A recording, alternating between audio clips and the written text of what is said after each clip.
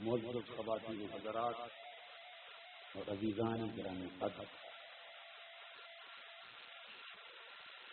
الحمدللہ تعالی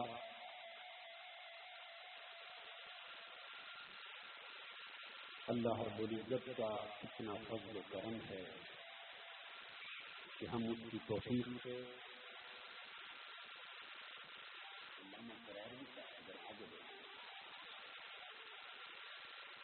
آج شب میلاد مصطفیٰ صلی اللہ تعالی علیہ وآلہ وسلم میں پاکستان کی سرزمین کی سب سے بڑی عظیم الشان محفل میں حاضر ہے۔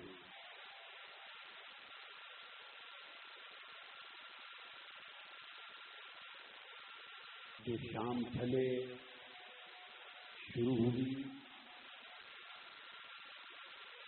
نصف شب بیت چکی،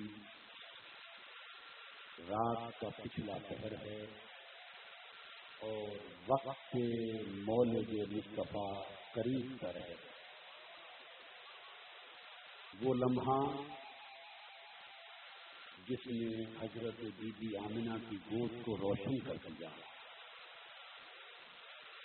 وہ لمحہ جس نے کائنات کی تاریکیوں کو اجالے سے بدل دیا، وہ لمحہ جس نے غریبوں، یتیموں، بیواؤں، بے سہاروں، محتاجوں اور منگتوں کے مقدر بدل دیے، جس لمحے میں گرے ہوئوں کو اٹھا دیا، وہ قریب آ رہا ہے۔ خوش نصیب ہیں راولپنڈی اور اسلام آباد کے لوگ اور گرد و نواح کے ڈویژن، اضلاع اور صوبوں سے۔ وقت کی کمی کی وجہ سے میں ایک علاقے کا نام نہیں لے سکتا، جو آج اس عظیم الشان محفل میلاد-e-مصطفیٰ میں شریک ہیں اور مبارکباد کے مستحق ہیں تحریک کے وہ سب کارکن اور قائدین جنہوں نے آج کی عظیم الشان بزم سجائی ہے۔ اللہ پاک ان سب کا مقدر سجایا۔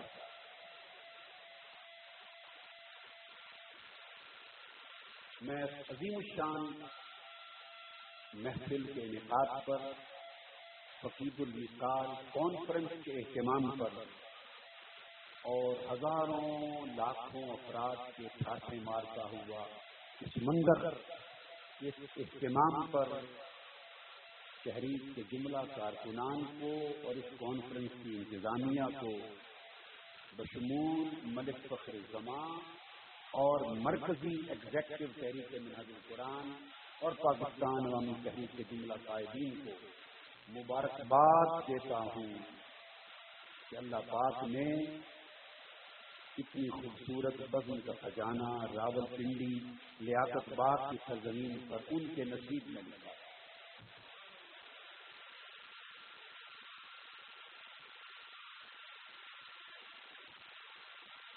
آج کی گفتگو آپ کو بڑے غور سے سننا اور سمجھنا ہوگی، ہم تن گوش ہو کر۔ میں نے جو آیا کریمہ تلاوت کی،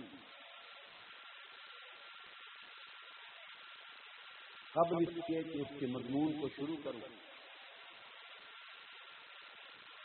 میں تحریک منہج القرآن کی دنیا بھر کی تنظیمات کو بھی مبارکباد دیتا ہوں جو اس وقت ٹیلی فون کنیکشن کے ذریعے، ٹیلی کمیونیکیشن کے ذریعے، انٹرنیٹ اور کمپیوٹر کے ذریعے، ویب سائٹ کے ذریعے اور ڈائریکٹ بعض ممالک بطور خاص نیلسن برطانیہ میں ریڈیو سے کنیکشن حاصل کر کے دنیا بھر میں آج کی محفل میلاد کو لاکھوں کروڑوں انسانوں تک پہنچا رہا ہے۔ ایک محفل یہ ہے اور ایک محفل ان لکھوکھا افراد کی ہے جو ان ذرائع ابلاغ کی وساطت سے پاکستان سے باہر 100 ممالک یکم و بیش جن میں یہ اہتمام کیا گیا ہے وہ آپ کے ساتھ شریک ہے. اور برطانیہ کی نیلسن کی تنظیم بطور خاص مبارکباد کی مستحق ہے جس نے منہاج القرآن کے پلیٹ فارم سے پہلے ریڈیو رمضان شروع کیا تھا اور اس کے بعد اس دور کا سب سے پہلا مبارک قدم اٹھایا کہ اب برطانیہ کے لیے ریڈیو میلاد کا آغاز کیا ہے اور آج ریڈیو میلاد کے ذریعے اس محفل کی نشریات برطانیہ میں جا رہی ہیں.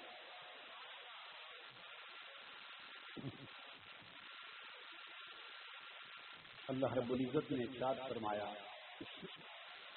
رحمتی وسعت کل شیء،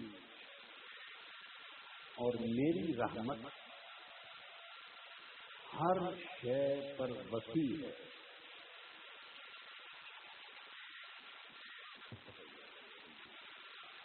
میری رحمت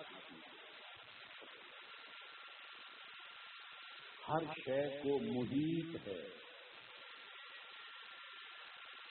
ہر شے میری رحمت کے احاطے اور گھیرے میں،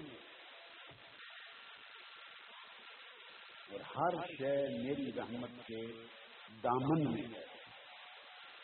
یہ اللہ رب العزت نے فرمایا کہ میری رحمت اتنی وسیع ہے کہ ہر شے اس کے دامن میں.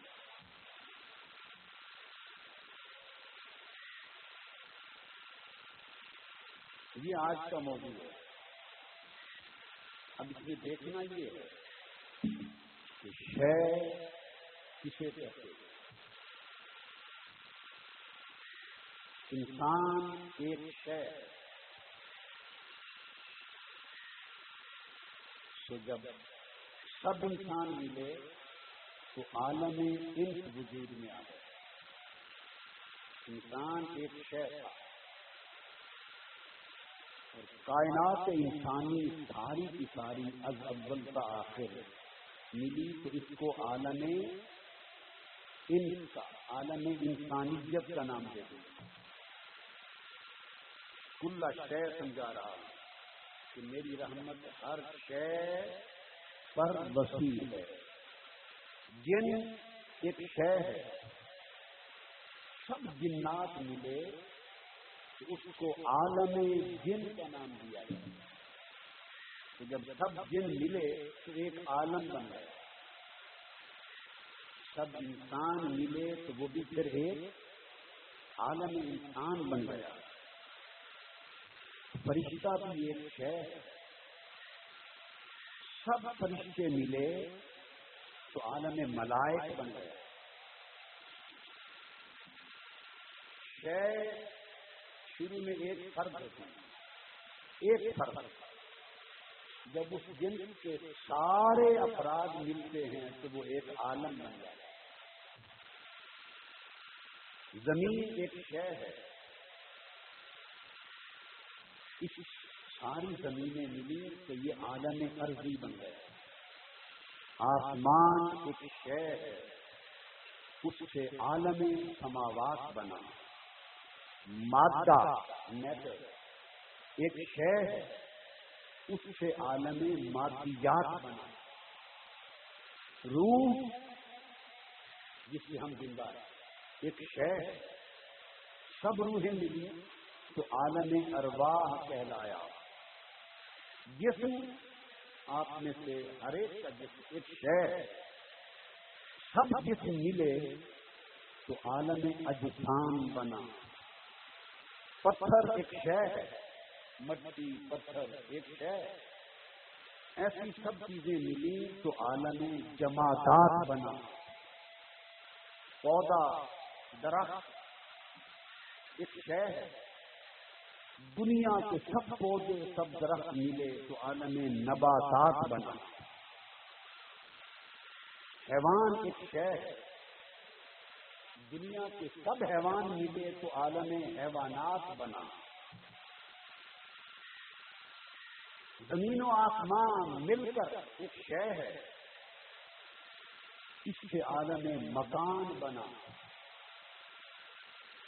جہاں عالم مکان ختم ہوا پھر عرش، کرسی، لوح و قلم یہ بھی شے ہے، وہ سب اشیاء ملی تو عالم لامکان بنا. اسی طرح پھر اس مادی کائنات کا عالم عالم ناسوت بنا. اوپر گئے سماوات کی دنیا میں تو عالم ملکوت بنا. اس سے اور اوپر ماورا گئے تو عالم جبروت بنا. اور جہاں سب عالم ختم ہو گئے پھر وہ عالم عالم لاہوت بنا. جہاں کوئی عالم نہ رہا تو وہ عالم بھی عالم لاہوت بنا. الغرض ہزاروں اشیاء اللہ نے پیدا کی، لاکھوں اشیاء پیدا کی، کروڑوں اشیاء پیدا کی، اربوں اشیاء پیدا کی، کھربوں اشیاء پیدا کی. جتنی اشیاء الگ الگ جنس اور الگ الگ نوع اور الگ الگ قسم کی بنی، ہر جنس، ہر نوع، ہر قسم سے عالم بنتا چلا گیا. اس طرح اللہ کی تخلیق کردہ سب مخلوقات ہزاروں، لاکھوں، کروڑوں، اربوں عالموں کی کائنات بن گئی. لا تعداد عالم بن گئے. ہر شے نے ایک عالم بنا دیا اور سب اشیاء نے کروڑوں عالم بنا دیے. جب آپ نے شے اور عالم، شے اور عالم کا رشتہ سمجھ لیا تو پھر آیت کریمہ کی طرف پلٹ آئیے. اللہ پاک نے فرمایا واسعت، فرمایا رحمتی واسعت کل شیء، فرمایا میری رحمت ہر شے پر حاوی. کوئی شے کائنات کی میری رحمت سے باہر، کائنات کی، موجودات کی، مخلوقات میں کوئی شے میرے دامن رحمت سے باہر نہیں. اتنا وسیع ہے میری رحمت کا دامن. باری تعالی شے کی بھی سمجھ آ گئی، سب اشیاء کی بھی سمجھ آ گئی، اور ان اشیاء سے وجود میں آنے والے لاکھوں، کروڑوں، اربوں عالموں کی بھی سمجھ آ گئی. اور یہ بھی پتا چل گیا کہ تیری رحمت ان سب اشیاء پر حاوی ہے. تو بتا دے، جدھر دیکھا ہر طرف تو شے ہی شے تھی، اور جس شے کو دیکھا اس سے عالم وجود میں آ رہا تھا. ہر سمت یا شے نظر آئی یا عالم نظر آیا تو اشیاء بھی ہو گئی، عالم بھی ہو گئے.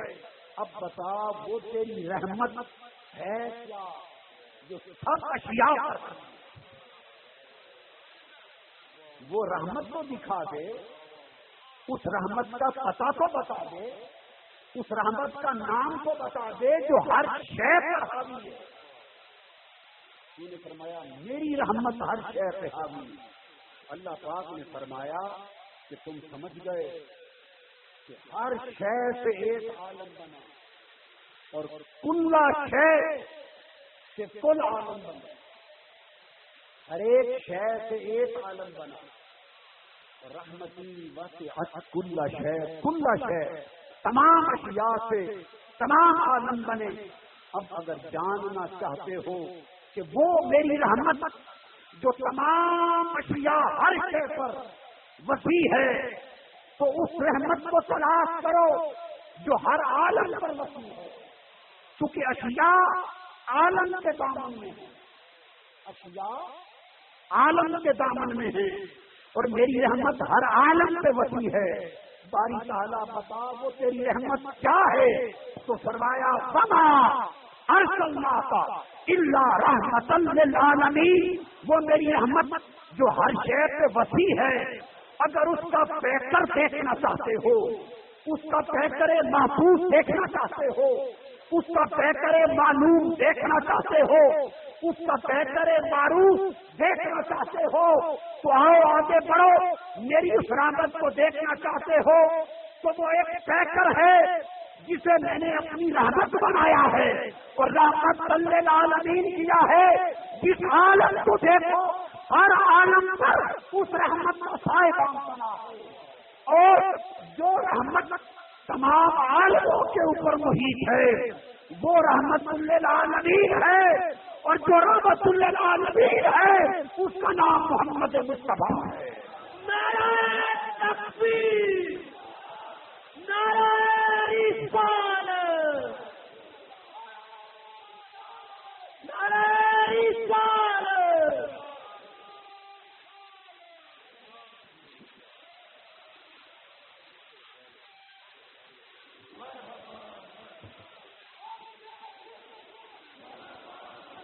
وہ رحمت، وہ میری رحمت، وہ رحمت جس کو میں نے واسعت کل شے، ہر شے پر وسیع کیا تھا، اس کو لقب دیا رحمت للعالمین۔ باری تعالی اب اس رحمت للعالمین کی بات کو سمجھ آئی کہ سب عالموں کی رحمت، سب عالموں کے لیے رحمت، سب عالموں پر رحمت۔ تو کچھ عالموں کا بھی اندازہ ہمیں ہو جائے کہ یہ رحمت کتنے عالموں کے لیے ہے اور کتنے عالموں کے لیے نہیں ہے۔ تو اس نے جواب دیا، سن لو کہ میں اس کے جواب میں اپنا تعارف کراتا ہوں۔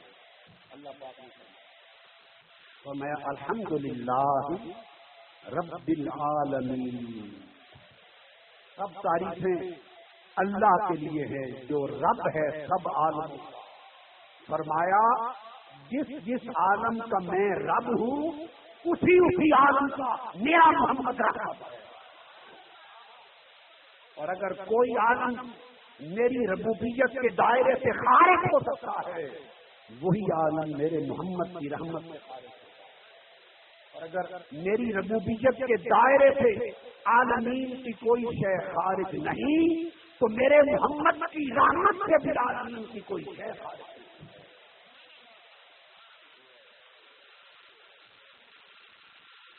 صرف فرق اتنا ہے،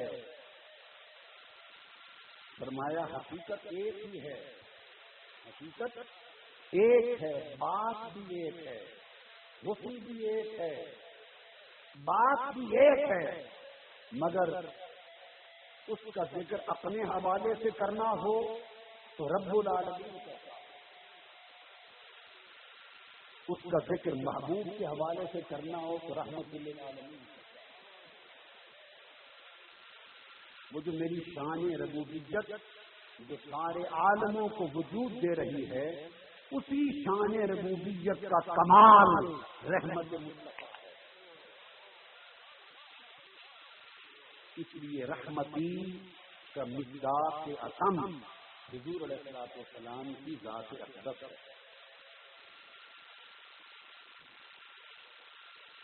ان محمدن صلی اللہ علیہ وسلم هو الواسع، اہل علم کے لیے یہ جملہ بولوں گا، لکل ما یطلق علیہ اسم الشیء، جس شے جس چیز پر بھی شے کا لفظ بولا جا سکے اس شے پر مصطفیٰ کی ذات واقع اور وسیع ہے۔ اب شے فرمایا کہ میرے محبوب محمد صلی اللہ علیہ وآلہ وسلم میری رحمت ہے اور وہ ہر شے پر وسیع ہے۔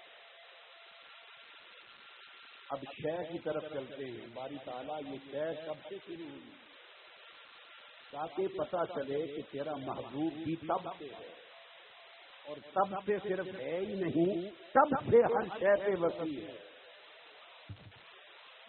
جب سے شے شروع ہوئی، اگر ایک شے بھی خارج ہو جائے تو رحمتی وسعت کل شے سچا نہیں رہتا۔ یہ قول سچا نہیں رہتا اگر ایک شے بھی باہر رہ جائے۔ تو جب سے شے بنی تب سے محمد کی چادر تنی، ہر شے کے سر پر جب سے شے بنی ہے تب سے چادر محمد تنی ہے۔ فرمایا سن لو کہ شے کب سے، انما امرہ اذا اراد شیئا ان یقول لہ کن فیکون۔ جب کچھ بھی نہ تھا، کائنات میں کچھ بھی نہ تھا، تو اس کا امر کیا ہے کہ وہ جب ارادہ کرتا ہے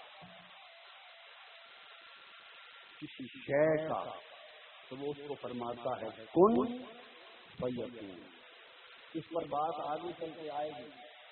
2 سال قبل میں نے شے اور کن فیکون پر ایک خطاب کیا تھا، 2 سال قبل۔ آج عنوان تو وہ چلے گا مگر مضمون وہ نہیں، مضمون اس سے آگے کا ہے۔ وہ جو خطاب کیا تھا وہ سمجھے اس موضوع کی ایک پہلی قسط تھی جو ادا ہو گئی، آج ایک اگلی قسط آ رہی ہے۔ واہ واہ۔ تو فرمایا کہ ہر شے چونکہ کسی نہ کسی عالم کا حصہ ہوتی ہے، لہذا تمام عالم رحمت محمدی کے دامن میں۔ اب ہر شے کے لیے رحمت محمدی واسطہ بنی، وسیلہ بنی اور سبب بنی۔ فرمایا نا میری رحمت ہر شے پر وسیع ہے، تو ہر شے کا وجود میں آنا رحمت کے سبب سے ہوا۔ ہر شے پر جو وسیع ہے رحمت مصطفیٰ، تو اگر رحمت پہلے نہ ہو تو شے وجود میں نہیں آتی۔ جو شے بغیر رحمت کے سبب کے وجود میں آ گئی وہ رحمت کی محتاج نہ رہی، رحمت اس پر وسیع نہ رہی۔ لہذا ہمیشہ واسطہ پہلے ہوتا ہے، شے بعد میں ہوتی ہے۔ جب واسطہ پہلے ہوتا ہے اور شے بعد میں، تو اس سے پتہ چلا کہ قرآن مجید نے جو فرمایا انما امرہ اذا اراد شیئا، اب یہ خاص بات آ رہی ہے کہ اللہ نے جب ارادہ کیا کسی شے کا، اللہ نے جب ارادہ کیا کہ کسی شے کو وجود بخشے، جو بھی پہلی شے تھی، جو بھی پہلی شے تھی، کوئی اس کو عقل کہے، کوئی لوح کہے، کوئی قلم کہے، کوئی نور کہے، اس وقت مجھے غرض نہیں اس سے، جو بھی پہلی شے تھی، اذا اراد شیئا، جب اس نے ارادہ کیا پہلی شے کا، تو شے وجود میں نہیں آ سکتی، اس نے اس کو کہا کن ہو جا، تو شے ہو گئی، تو کن سے تو شے ہو گئی۔ اور رحمتی واسعت کل شے، اور رحمت جو حقیقت محمدی ہے، اس کی رحمت جو حقیقت مصطفیٰ ہے، وہ ہر شے پر حاوی ہے۔ شے جو تھی اور مصطفیٰ کی رحمت اس کے اوپر تنا ہوا کل تھا۔ جب اس نے ارادہ کیا پہلی شے کا، تو جب پہلی شے کن سے وجود میں آئی تو ضروری تھا اس پہلی شے کے وجود کے لیے کہ وہ رحمت اس شے سے بھی پہلے ہوتی،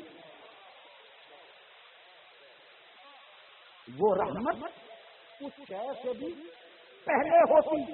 اگر رحمت اس پہلی شے کے بعد آئی تو شے رحمت کی محتاج نہ رہی۔ آپ میری بات سمجھ رہے ہیں؟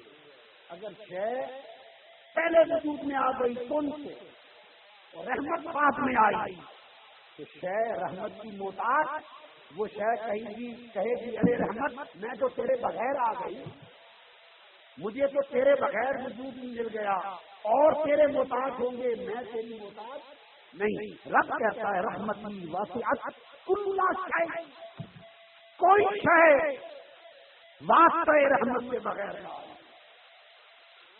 تو جب پہلی شے خواہ وہ قلم تھا، خواہ وہ لوح تھا، خواہ وہ نور تھا، جو بھی پہلی شے وجود میں آئی تو لازم ہوا کہ اس شے سے بھی پہلے رحمت ہو، اور اس رحمت کا نام حقیقت محمد۔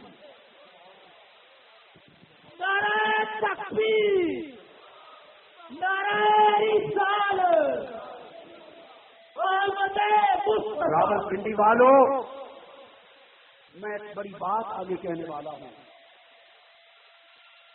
یہ معارف مصطفیٰ کے ابواب میں سے ایک بات ختم ہو جائے تو کر لینا،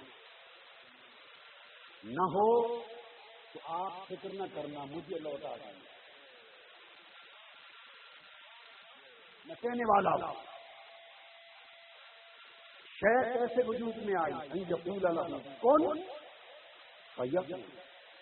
جب اس نے پہلا کن کہا تو پہلے کن سے تو شے وجود میں آئی۔ جب اس نے کہا کن ہو جا تو فیکون، اس سے تو شے وجود میں آ گئی۔ شے وجود میں نہیں آ سکتی جب تک رحمت اس سے پہلے نہ ہو۔ تو کون سے تو شے بنی، تو رحمت پہلے کب تھی؟ لازم ہوا کہ کون نے شے کو وجود بخشا، اور وہ رحمت جو حقیقت محمدی ہے وہ کون سے بھی پہلے تھی۔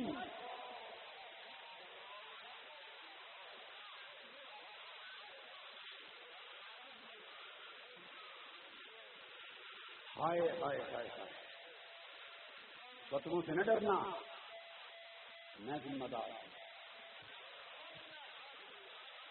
میں یہ کہنا چاہ رہا ہوں کہ ارے کون سے تو شے بن گئی،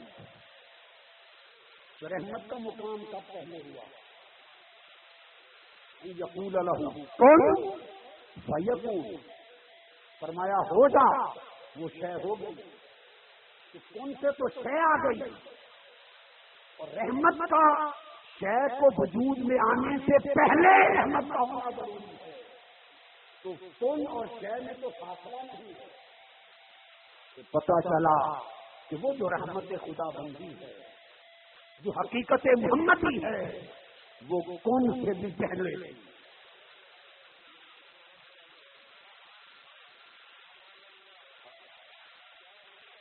وہ کن سے بھی پہلے تھی۔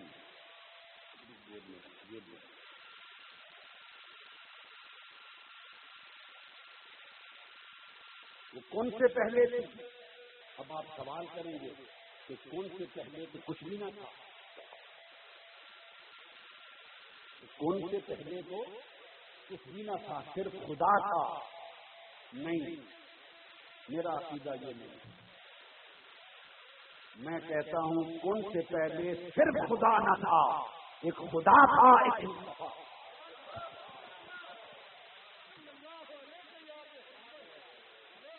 کون سے پہلے ایک خدا تھا اور ایک مصطفیٰ تھا۔ آپ نے کہا، آپ سوچیں گے یہ کیسے ہو گئے؟ ہاں، اب قرآن سے پوچھتے ہیں۔ قرآن بھی کہتا ہے کہ شے اور کن، شے سے پہلے کن تھا اور کن سے پہلے بھی کچھ تھا۔ وہ کیا تھا؟ اب آیت کی طرف آ جائیے۔ انما امرہ، اللہ کا امر تو یہ ہے، اذا اراد شیئا، جب وہ ارادہ کرتا ہے کہ کوئی شے ہو جائے، جب وہ ارادہ کرتا ہے کسی شے کے ہونے کا، کسی شے کو وجود دینے کا ارادہ کرتا ہے، تو ان یقول له، تو وہ جس شے کو اپنے ارادے میں لاتا ہے اس کو کہتا ہے ہو جا، کن ہو جا۔ فیکون وہ ہو جاتی ہے. تو پتہ چلا کہ شے کے وجود میں آنے سے پہلے فرمان کن آتا ہے. کن ہو جا تب شے آتی ہے. تو شے سے پہلے کن ہوا اور کن سے پہلے اذا ارادہ اللہ کا ارادہ. کن سے پہلے اللہ کا ارادہ ہوا. تو پتہ چل گیا کہ صرف اللہ نہ تھا, ان سے پہلے صرف خدا نہ تھا. ایک خدا تھا, ایک اس کا ارادہ تھا. ارادہ خدا نہیں, ارادہ خدا نہیں. میں ارادہ کرتا ہوں, ارادہ ہوتا ہے, اور اس ارادے کا کرنے والا ارادے کا مالک ہوتا ہے. خدا تو خدا تھا, ارادہ خدا نہ تھا. ایک خدا تھا اور پھر اس کا ارادہ ہوا. تو یہ خدا تھا پھر ارادہ آیا. اور ارادہ کا معنی کیا ہے؟ ارادہ قرآن مجید کا دو ترجمہ کیا ہوتا ہے. اس کا ترجمہ اذا ارادہ, اس نے چاہا. اس کا امر یہ ہے کہ جب وہ چاہتا ہے, اذا ارادہ جب اس نے چاہا, تو ایک خدا تھا اور ارادہ کے پردے میں ایک اس کی چاہت.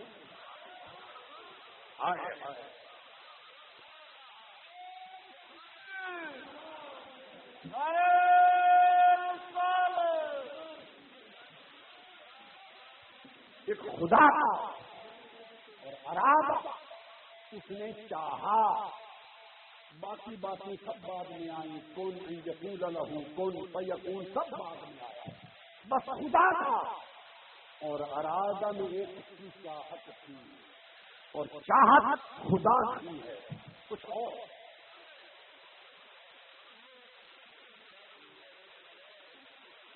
چاہت خدا نہیں, چاہے کچھ اور ہے. چاہت خدا نہیں. جتنی لغت کی کتابیں آپ چاہیں میں کھول کر گن کر بتا دوں اور دکھا دوں کہ ہم کا اصل معنی تعریف نہیں چاہت ہے.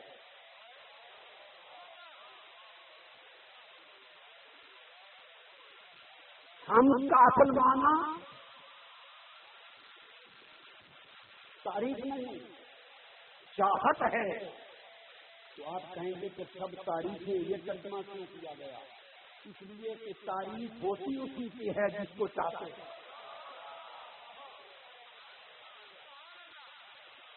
جس کو چاہتے ہیں اس کی تعریف کرتے ہیں, جس کو نہیں چاہتے اس کی تعریف نہیں کرتے. تو الحمدللہ کا اصل معنی یہ ہے کہ سب چاہتے تیرے لیے, سب چاہتے تیرے لیے. تو ہم اصل میں چاہت ہے, اور کیونکہ چاہت کا بندہ بڑا دل لگا لگا کے بیان کرتا ہے, اس لیے اس کا معنی تعریف مرادی معنی بنتا ہے. تو ہم کہتے ہیں چاہت کو, اور جس کو چاہا جائے اور بہت چاہا جائے اسے کہتے ہیں محمد. نعرہ تکبیر, نعرہ رسالت, عظمت مصطفیٰ, عظمت مصطفیٰ, عظمت مصطفیٰ. فرمایا لوگوں میرے امر کو سمجھنا چاہتے ہو, انما امرکم, پوچھنا چاہتے ہو کہ میرا امر کیا ہے, آؤ آج امر سے پردہ اٹھا دوں. خدا کہتا میرے امر کو جاننا چاہتے ہو تو فرمایا انما امرکم, جاننا چاہتے ہو تو سن لو, میرا امر تو فقط یہ ہے اذا ارادہ, جب پوچھنا تھا اس نے کسی کو چاہا, جب کچھ نہ تھا تو اس نے کسی کو چاہا. خدا تھا اور ایک اس کی چاہت تھی, اور چاہت حمد تھی، اور جس کو چاہا اور خدا نے چاہا وہ محمد کہلایا۔ نعرہ تکبیر، نعرہ رسالت، عظمت مصطفیٰ۔ تو لوگوں، خدا کی عزت کی قسم، اس کے جبروت کی قسم، اس کی عظمت و کبریا کی قسم کہ جب کچھ نہ تھا خدا کا، اور جس کو اس نے کہا وہ اس کا جو ارادہ تھا، اور ارادے کے پردے میں کسے چاہا گیا تو اس نے اپنے ارادے کو جب متشکل کیا، متمکن کیا، تو وہ حقیقت محمدی بن گئی۔ حقیقت محمدی بن گئی۔ تو خدا نے اپنے ارادے سے حقیقت محمدی کو متشکل کر دیا، حقیقت محمدی کو اپنے ارادے سے متمکن کر دیا۔ حقیقت محمدی خدا کے سامنے تھی، حقیقت مصطفیٰ خدا کے سامنے تھی، اور امر یہ تھا وہ حقیقت محمدی سے کہتا گیا کون یہ بھی ہوگا، یہ بھی ہوگا، یہ بھی ہوگا۔ جس شہر کو چاہتا گیا حقیقت محمدی سے وہی کچھ نکلتا تھا۔ نعرہ تکبیر، نعرہ رسالت، عظمت مصطفیٰ۔ لو بھی تو قلم بھی تو، تیرا وجود الکتاب، لو بھی تو قلم بھی تو، کیوں نہ لو تو ہو، چونکہ خدا کا ارادہ ایسا آ رہا تھا، وہی تو حقیقت محمدی۔ اس نے کہا کہ قلم نہ لے، حقیقت محمدی کو کہا کن، قلم بن گیا۔ حقیقت محمدی کو کہا کن، لو۔ حقیقت محمدی پر توجہ کن ہوئی، عرش بن گیا۔ شیئاً، جس شے کا ارادہ کرتا گیا حقیقت محمدی سے وہی ظہور ہوتے چلے گئے، اور ساری کائنات حقیقت محمدی کے وجود میں آیا۔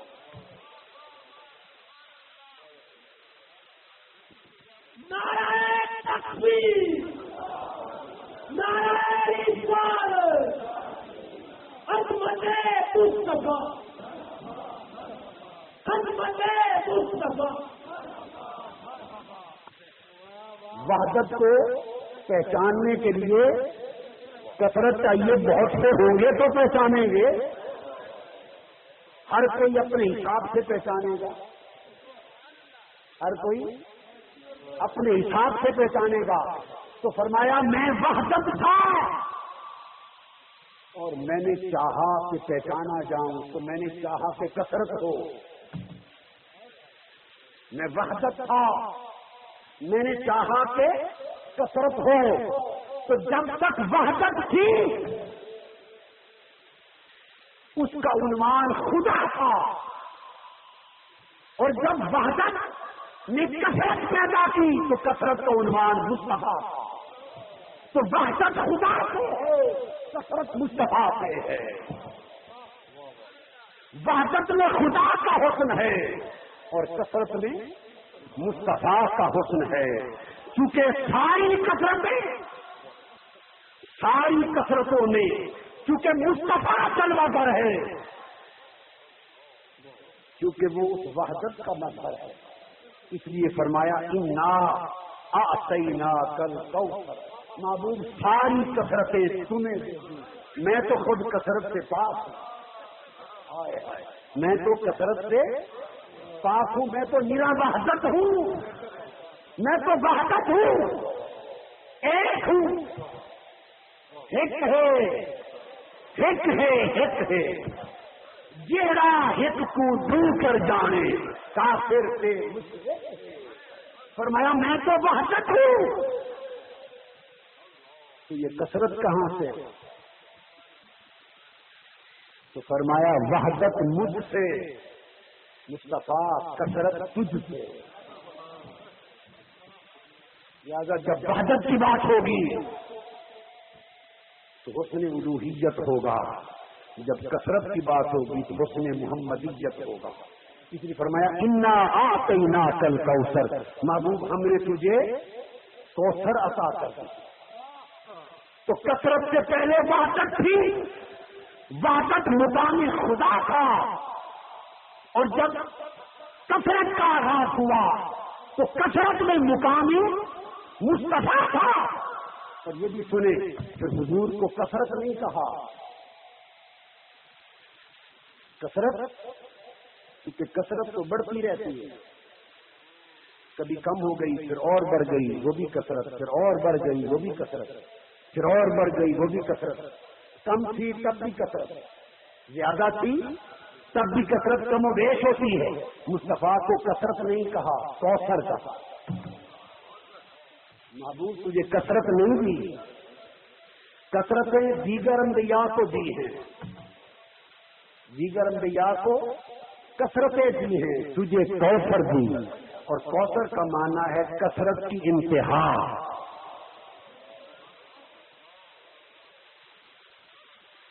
کثرت کی بولیے انتہا، اس کو کوثر کہتے ہیں.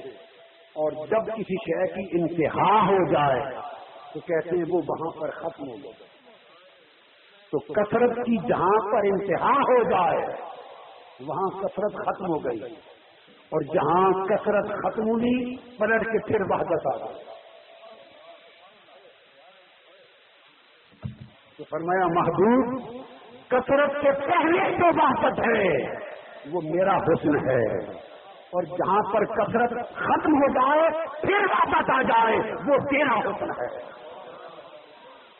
اور چونکہ سب کثرتیں تجھ سے نکلی، سب کثرتیں حقیقت محمدی سے نکلی، اس لیے محبوب کثرت کا اول بھی تو ہے اور کثرت کا آخر بھی تو ہے، کثرت کی ابتدا بھی تو ہے، کثرت کی انتہا بھی تو ہے.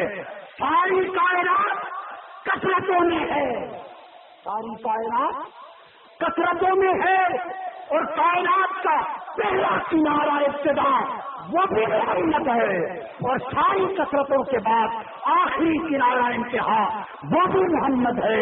کائنات سے پہلے بھی محمد، کائنات کے بعد بھی محمد، اور ساری کائناتیں اور ساری کثرتیں مصطفیٰ کی جولی میں. فرمایا رحمتی وسعت کل شیء. نعرہ تکبیر، نعرہ رسالت، عظمت مصطفیٰ، عظمت مصطفیٰ، چہرہ وقت ہو، عظمت مصطفیٰ. میری رحمت ہر شے پر وسیع اس لیے ہے کہ محبوب میری رحمت تو ہے. میری رحمت حقیقت محمدی میری رحمت تو ہے، اور تو ساری کائنات کی کثرتوں سے پہلے بھی تھی اور ساری کائنات کی کثرتوں کے بعد بھی ہے، کیونکہ اول بھی تو ہے، آخر بھی تو ہے، اور ساری کائنات اور سب اشیاء اور سب عالم تیری جوڑی میں ہیں، اس لیے تو ہر شے پہ وسیع ہے.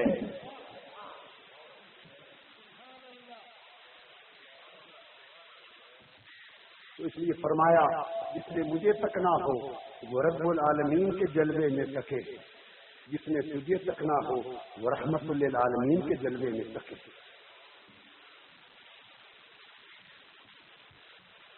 تو اول حمد بھی حضور ہوئے، اول حامد بھی حضور ہوئے، اور باطن میں ہوئے اول ہوئے تو حمد تھے، آخر ہوں گے تو محمود ہوں گے. باطن تھے تو احمد تھے، ظاہر ہوئے تو محمد تھے. اول بھی مصطفیٰ، آخر بھی مصطفیٰ، باطن بھی مصطفیٰ، ظاہر بھی مصطفیٰ. محمد محمد کریں گے گزر گئی، محمد محمد کریں گے گزر گئی عہد نال احمد ملیں گے گزر گئی عہد نال احمد ملیں گے گزر گئی عہد بچوں احمد گلیں گے گزر گئی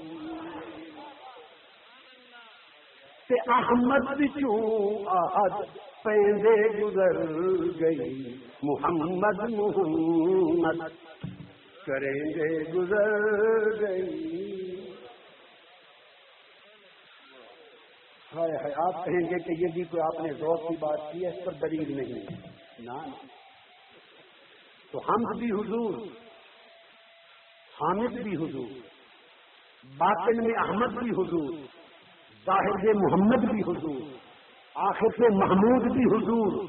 اور جب امت کی باری آئی حضور ساری حمد تو آپ کے پاس, تو آپ کی امت کیا ہے؟ فرمایا امت حماد ہے, حمادون. تمام کتب سابقہ میں حدیث میں ہے کہ چونکہ سراپا حمد مصطفیٰ ہے تو مصطفیٰ کی امت کا لقب ہے حمادون, وہ بھی حمد کرنے والا ہے.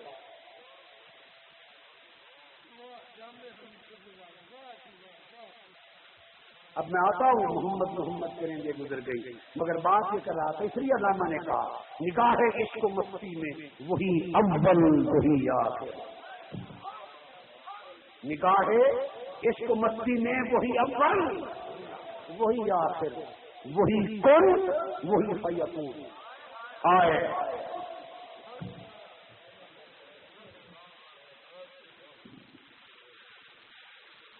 وہ کسی نے کیا خوب کہا کہ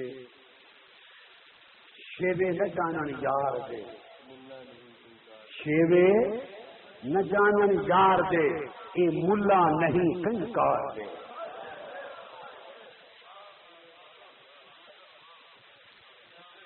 یہ کن فیکون کچھ اور بتاتے ہیں. آئے کن فیکون کچھ اور بتاتے ہیں, شیوے نہ جانن یار دے تو اے ملا نہیں کنکار دے. واقف نہ بید اسرار دے, اے ملا نہیں کنکار دے.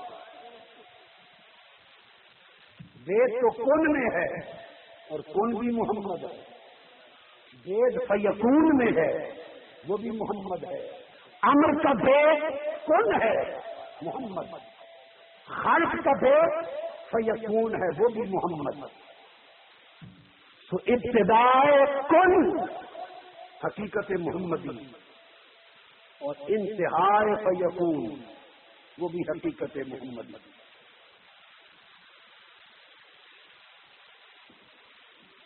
اس لیے ارشاد فرمایا کہ قیامت کے دن حضور کی امت حمادون ہوگی, جامع حمد کرنے والے. آقا نے قرآن مجید میں فرمایا جب میرے مصطفیٰ کی امت قیامت میں آئے گی, پیشی ہوگی نا امت مصطفیٰ کی, جب وہ قیامت میں آئیں گے تو ان کا استقبال ہوگا, آپ کا, حضور کے عاشقوں کا, حضور کے غلاموں کا. اس طرح ذوق و شوق سے ساری رات نغمے یار کے سننے والوں کا, یار کے بھیج سننے والوں کا جب قیامت میں ورود ہوگا, آمد ہوگی, تو فرمایا ان کا استقبال ہوگا. باری تعالیٰ استقبال کس طرح ہوگا؟ فرمایا تحیتہم یوم یلقونہ سلام. جب وہ قیامت کے دن آئیں گے تو وہ ساری عمر میرے مصطفیٰ پہ سلام کرتے رہے, ساری عمر میرے مصطفیٰ پہ سلام کرتے رہے. جب قیامت میں میرے پاس آئیں گے ان پر میں سلام کروں گا.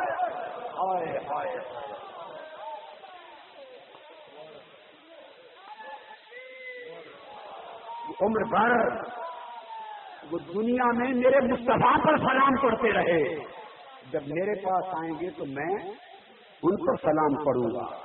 تحیتہم یوم یلقونہ سلام.